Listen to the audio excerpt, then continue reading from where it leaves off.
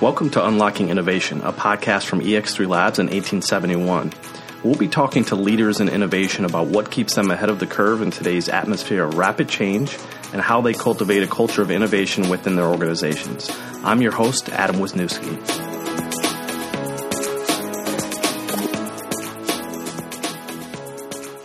Today's guest is Jamie Boothroyd. Jamie has spent over 16 years at a $244 billion oil and gas company, BP. In his current role as the head of planning, optimization, and pricing, he focuses on technology, innovation, and capability development for fuels in North America. Thanks for being here, Jamie. Thanks, Adam. So you've been with BP for over 16 years. Can you talk a little bit about what you've learned in your various roles? Sure. And it definitely sounds like a lot, actually, hearing that number coming out of your mouth. But I started off actually in our retail business in a site in Cleveland through a program that we'd bring in college grads, move them through different roles, and then off into whatever their career may be. But so it's actually sort of retail operations. So started off in that in Cleveland, spent some time on the West Coast within retail asset management in a couple of different capacities. Had the chance to design and build out some of the systems that we use to manage all of our real estate and different operations contracts on the retail side. And then that brought me to Chicago. And most of what I've done in the roles that I've had in BP, I've sat on the interface either between our trading and supply organization and our marketing and sales teams as well. So a lot around helping us make decisions around who we sell to, where and how we value those different choices, channel management, lots of different types of fuel pricing. Elements that would lean pretty heavily on technology, either on the systems that we were choosing to use or trying to solve problems for our customers in ways that maybe could have been a bit different from others in the industry. Had a chance to spend a couple years working for our U.S.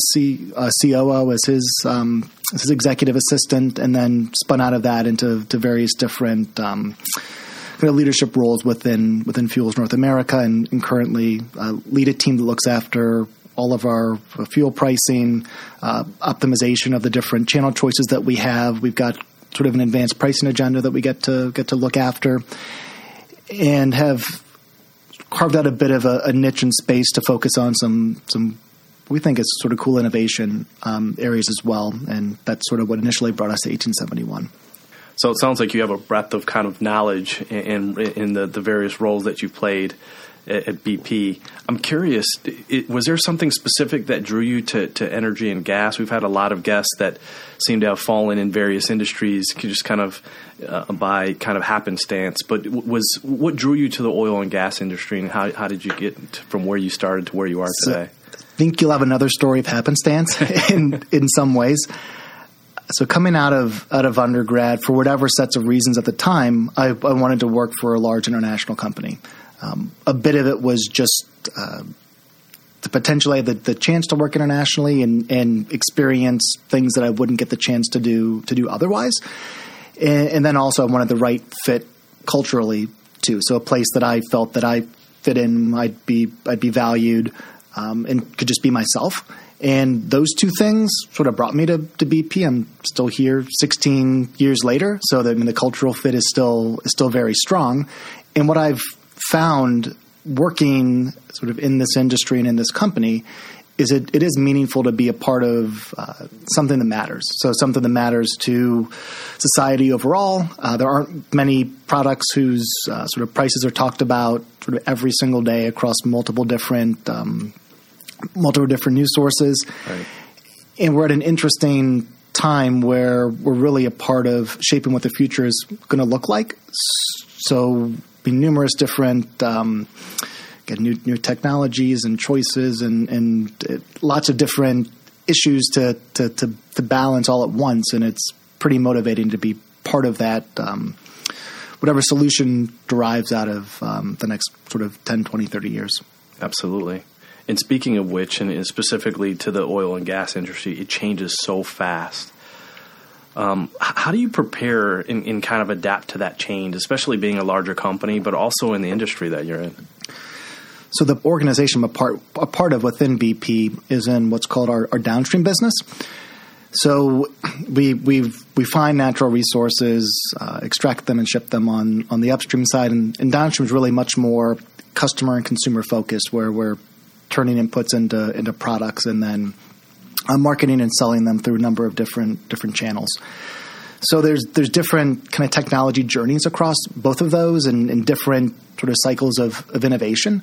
And there's quite a bit on the upstream side. Ours will tend to be much more focused or rooted either in consumers or customers, in again, trying to adapt technologies or different ways of thinking to sort of better serve them in ways that we can't today.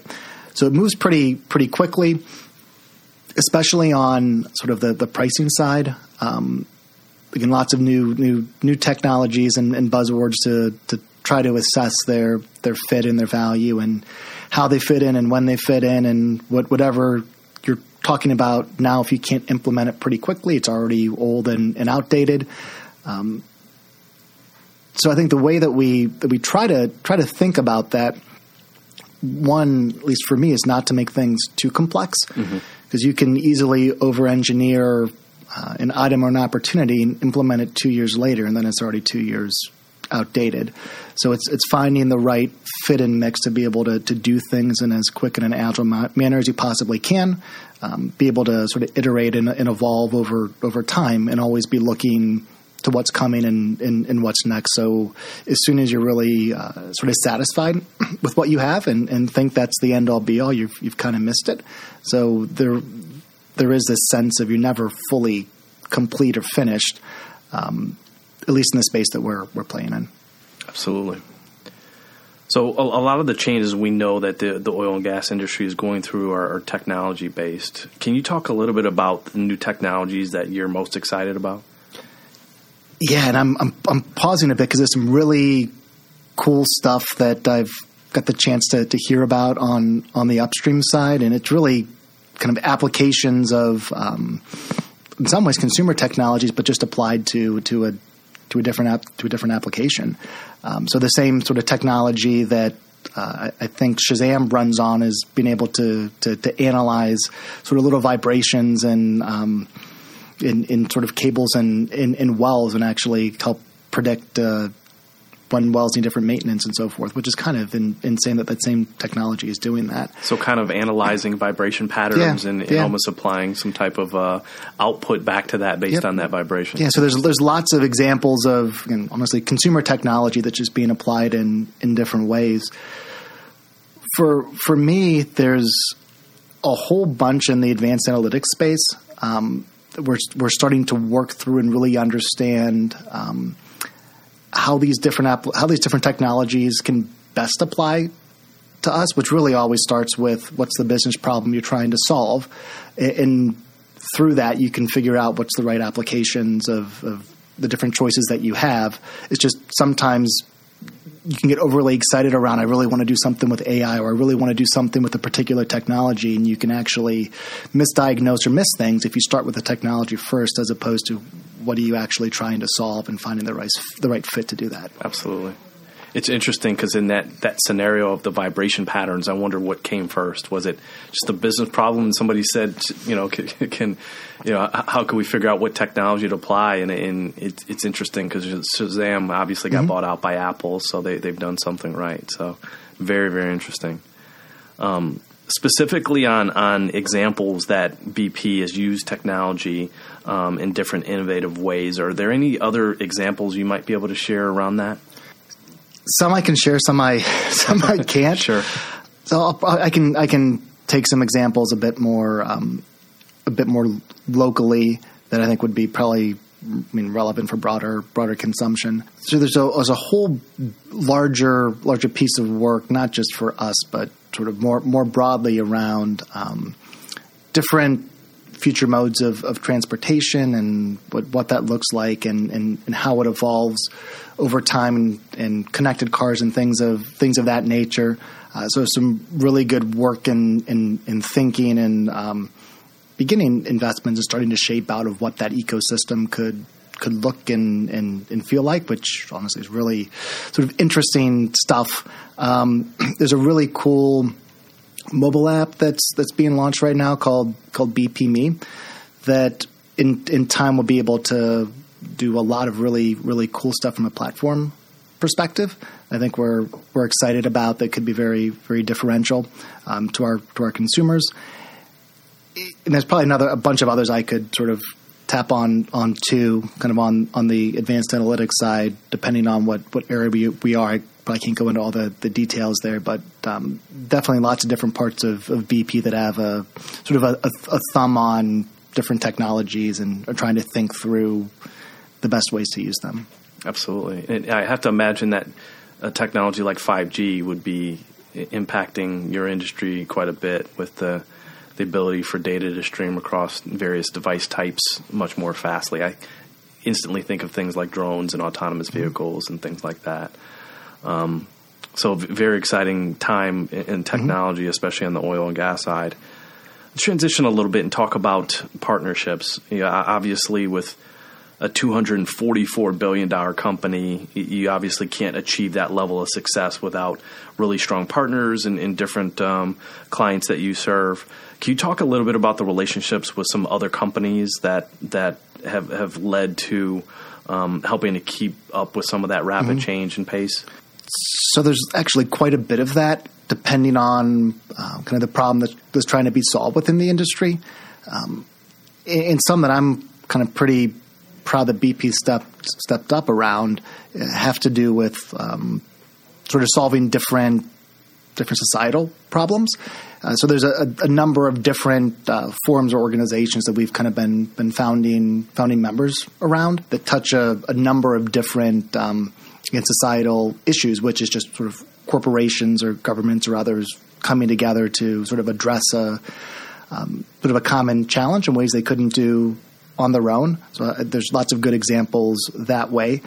From a business partnership perspective, it's sort of evolving and it was kind of constantly evolving.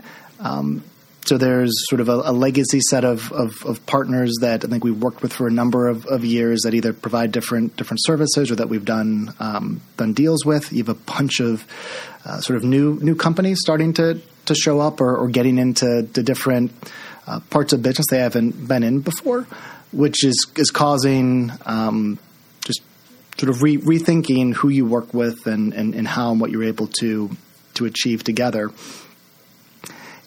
And honestly, just from a risk perspective, a bit of what we do and how we do it, you tend to leverage lots of partnerships in doing that to share the risk and share the investment required to take on some of the bigger projects that we've done over time. So it's always been a key part of what we do, and it just I think continues to evolve based on the opportunity in front of you and the best ways to solve it. Makes sense. So you mentioned 1871 at the very beginning of the interview. I'm curious how that relationship came about, and also what you feel like you've gained from connecting with one of the most well-known organizations in Chicago for connecting startups and businesses together.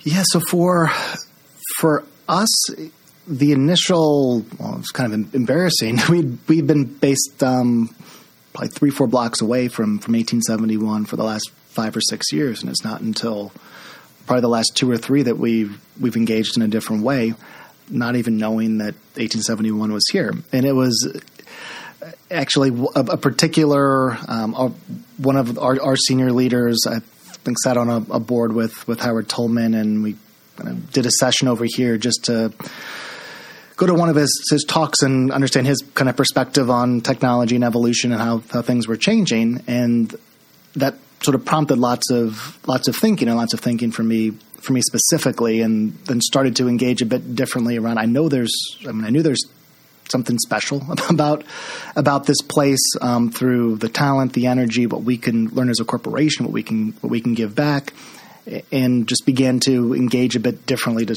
try to start to figure that out. So I've been, from an executive perspective, our main sponsor, or tag into 1871. I think we're still sort of figuring our way out. But we definitely have the organization here and the companies that are a part of it sort of built into some of our forward strategy and offer development as well. So we see a lot of value here. For me, it's helpful for the external perspective, kind of for the external thinking, the mindset here.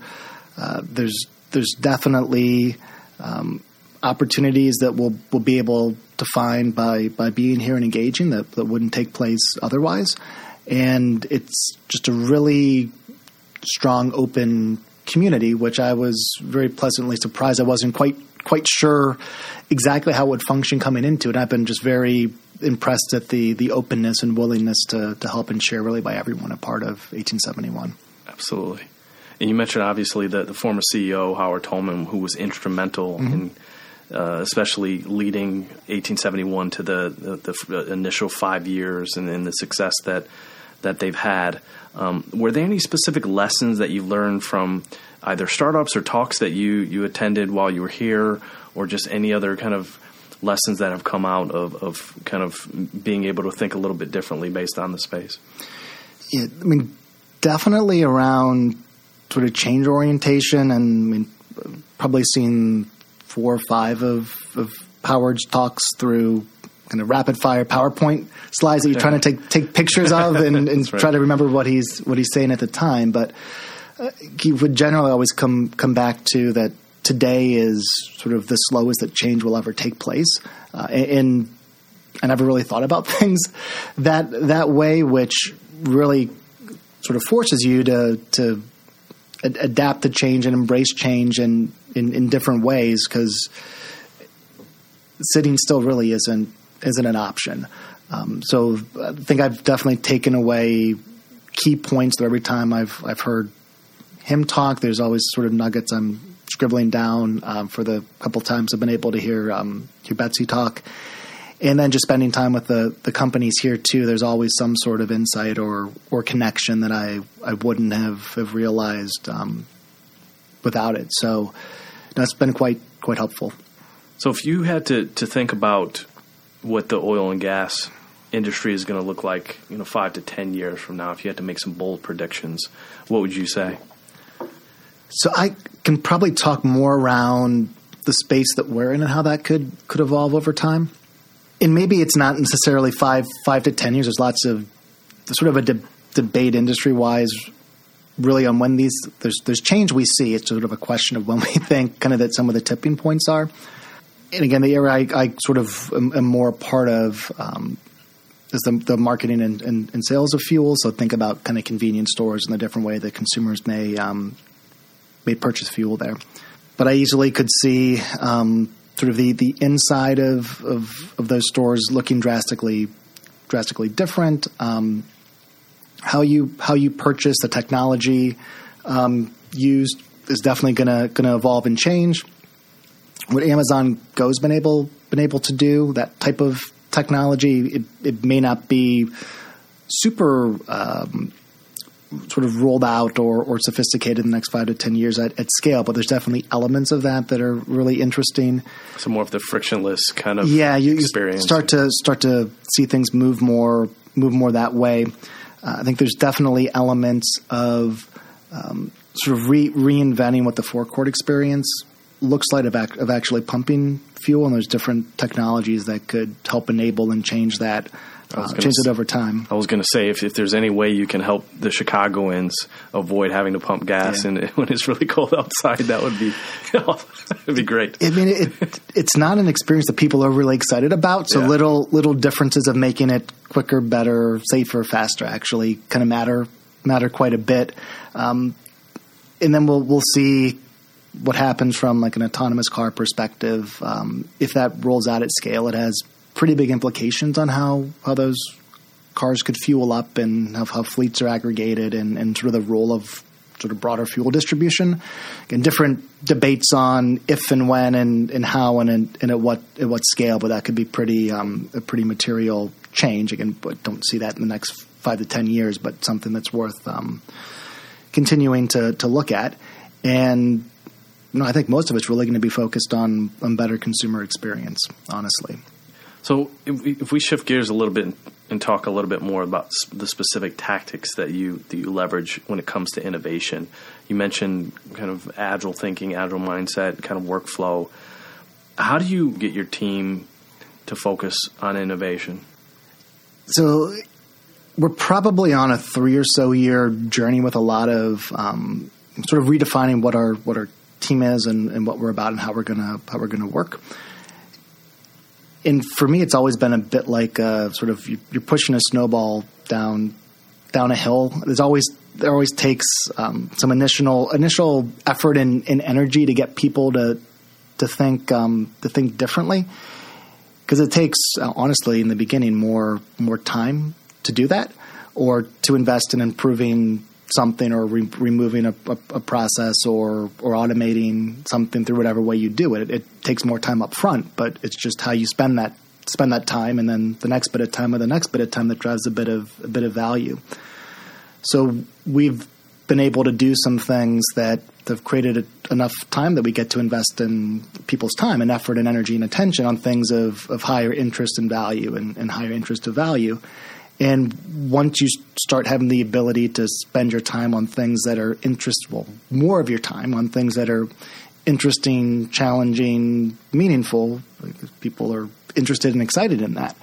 So that's kind of the space where we're at right now, where some of the core pieces we've been able to get rid of and allocate time towards, well, not just how do we make this a little bit better, but how do we step change on some of these areas. And it's that part that we're sort of working to figure out right now. Company like BP there's lots of resources that come with that. There's also sometimes complexity that comes with it too, based on how we choose to have things designed internally. So finding the right mix of engaging the right people at the right time to move as quickly as you can, but still play effectively within sort of the broader corporate ecosystem is a bit of not the challenge, sort of the opportunity that we're sort of faced with right now, which we'll figure it out, because it's too important not to. Good stuff. So if there's a specific advice that you'd give to listeners who are looking to kind of kickstart their own innovation journey, what would you give them? You need to start with yourself first, because there is quite a bit of role modeling and people looking to you as well. So, I mean, be thoughtful of how you spend it's simple stuff, of how you're spending your time, and what you're looking to change, and what questions you ask as well, because people will anchor on that. And what you choose to focus on is either going to sort of reinforce or actually be disconnected with what you're saying, which makes it more difficult to move things forward. So kind of start with yourself. You really just little bits of difference start to add up. So it's not that you need to find or innovate into some huge, massive change. Small little changes that sort of accumulate over time can be very, very meaningful. And it's actually sometimes easier for people to get their head around that, because things may be changing, but in a way that isn't so drastic or stark, that their mindset's changing, they're evolving really without even noticing it. It just becomes kind of a way of working. And then once you have enough credibility built up internally, you then sort of earn the right to try some different things as well. At least that was what sort of my experience was. Sort of start smaller. Lots of smaller things that can snowball. Shouldn't be a hard word as cold as it is outside. And then sort of once you earn the right to do something bigger, it's a bit easier having a track record. You know what? I love so many things about what you just said, because a lot of our listeners work for large corporations, and it's easy to just say, start big, like big mindset, like go for swing for the fences. But in reality, there's a lot of absorption that has to take place, especially with individual team members, leadership teams being able to absorb those types of ideas. And it sounds like what you're saying, one, start with yourself, lead by example. But the other piece is, if you start with small incremental wins, they can build up very quickly to a much larger win that you can then in turn be able to deliver even more business value because there's more trust that's allocated towards you related to innovation. Yeah, I think in some of the different corporate settings, it's very rare that you get what you do doesn't impact someone else or someone else's group or team, which means these big, massive, transformational innovation activities are extremely difficult to do because you're not doing them in isolation, and people may suggest they're ready for that sort of change until it actually gets down to the practical elements of what that may mean. So there's definitely a tactical piece around sort of the area in the space that sort of you own and you have control over. And that's the easiest place to start. And then you'll see some early adopters too that kind of go, I kind of like that. I want some of that. Yeah. It just makes it a bit easier to again work up to things that are more complex or higher value over time. Fantastic. So I'm going to hit you with a few rapid fire questions and just give the shortest answer possible in terms of what you prefer. So do you prefer to work in large teams or small teams? Probably smaller teams, and I think when I'm most effective, it's probably three or four people, like to really solve a challenging problem. So less friction. Yep. Work with a team of generalists or specialists? So it depends on the problem I'm trying to solve. I like learning from others and having different perspective on how to solve a problem, and I think that can come from either one of those groups. But yeah, as long as the team members are bringing something different to the conversation, could be technical, it could just be different perspective. I find those teams most sort of interesting and successful. Generally, I tend to probably lean more on the generalist route because I think I'm myself a bit more broader in my thinking. But it's really about the team, for me, the team composition and having enough diversity of experience and perspective to make it successful. Makes sense. How about working in person or remotely? I tend to like to be in person just based on a lot of the work that I've had to do probably the past 5 years or so. A good chunk of that was on our trade floor in Chicago. And that's just a very open, collaborative environment where ideas are pretty organic. You may hear a conversation over your shoulder and it's easy to turn around, and some of the better ideas are sort of started by accident. So I appreciate that. I also have a not quite a 2-year-old right now, so working at home is a bit more challenging. He doesn't quite understand boundaries, which I don't expect him to, so I'm a bit more effective at work right now. Makes sense. And I've been to your all's office, mm-hmm. and it's amazing, by the way. I think it's a great space. So physical canvases or digital ones? I'm a bit old school on the physical side right now, and it's probably leads a bit towards the prior question, too, as I kind of take things from people around me, sort of energy ideas. It's probably easier for me to collaborate and connect things or ideas, sort of being next to someone. And there's elements of sort of nonverbal cues and other things that sometimes can be extremely meaningful. So that's just my legacy experience. I'm probably a bit more comfortable with that. There's actually some really cool digital technologies right now that make that experience vastly different than what it was before, but I'm still probably more face-to-face. So the last one is blue sky thinking or very focused problem solving?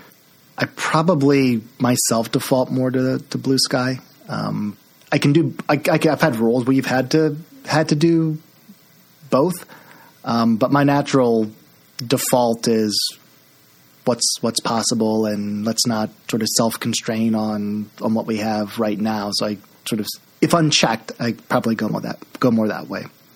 I love it. Large corporations need that too, yeah. Right? So, all right. So last question of the day. What's the one app on your phone that you can't live without?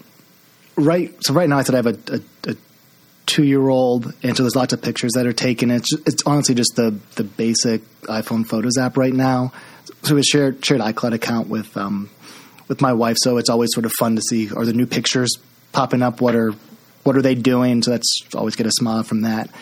And then I'm a big sports fan. The Bleacher Report team stream is really good. So the teams that I care about, I spend way too much time seeing what's going on there. But I know you've traveled quite a bit. So what teams are you rooting for? Everything connects back to Cleveland.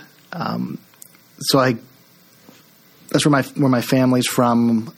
Probably 6th grade on through college was there, and I put in way too much time to do something else.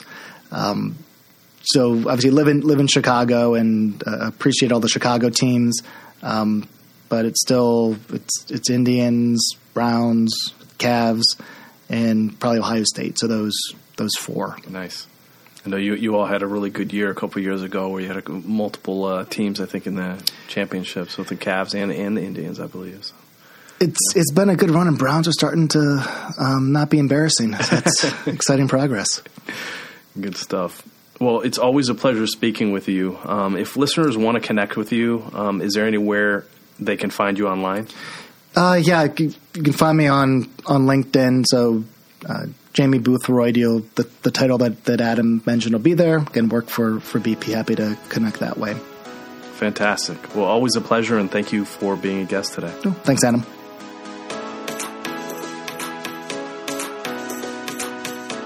Remember to subscribe to Unlocking Innovation wherever you listen to podcasts, and be sure to rate and review. To stay up to date with EX3 Labs news and events, follow us on social media. We're at EX3 Labs. See you next time.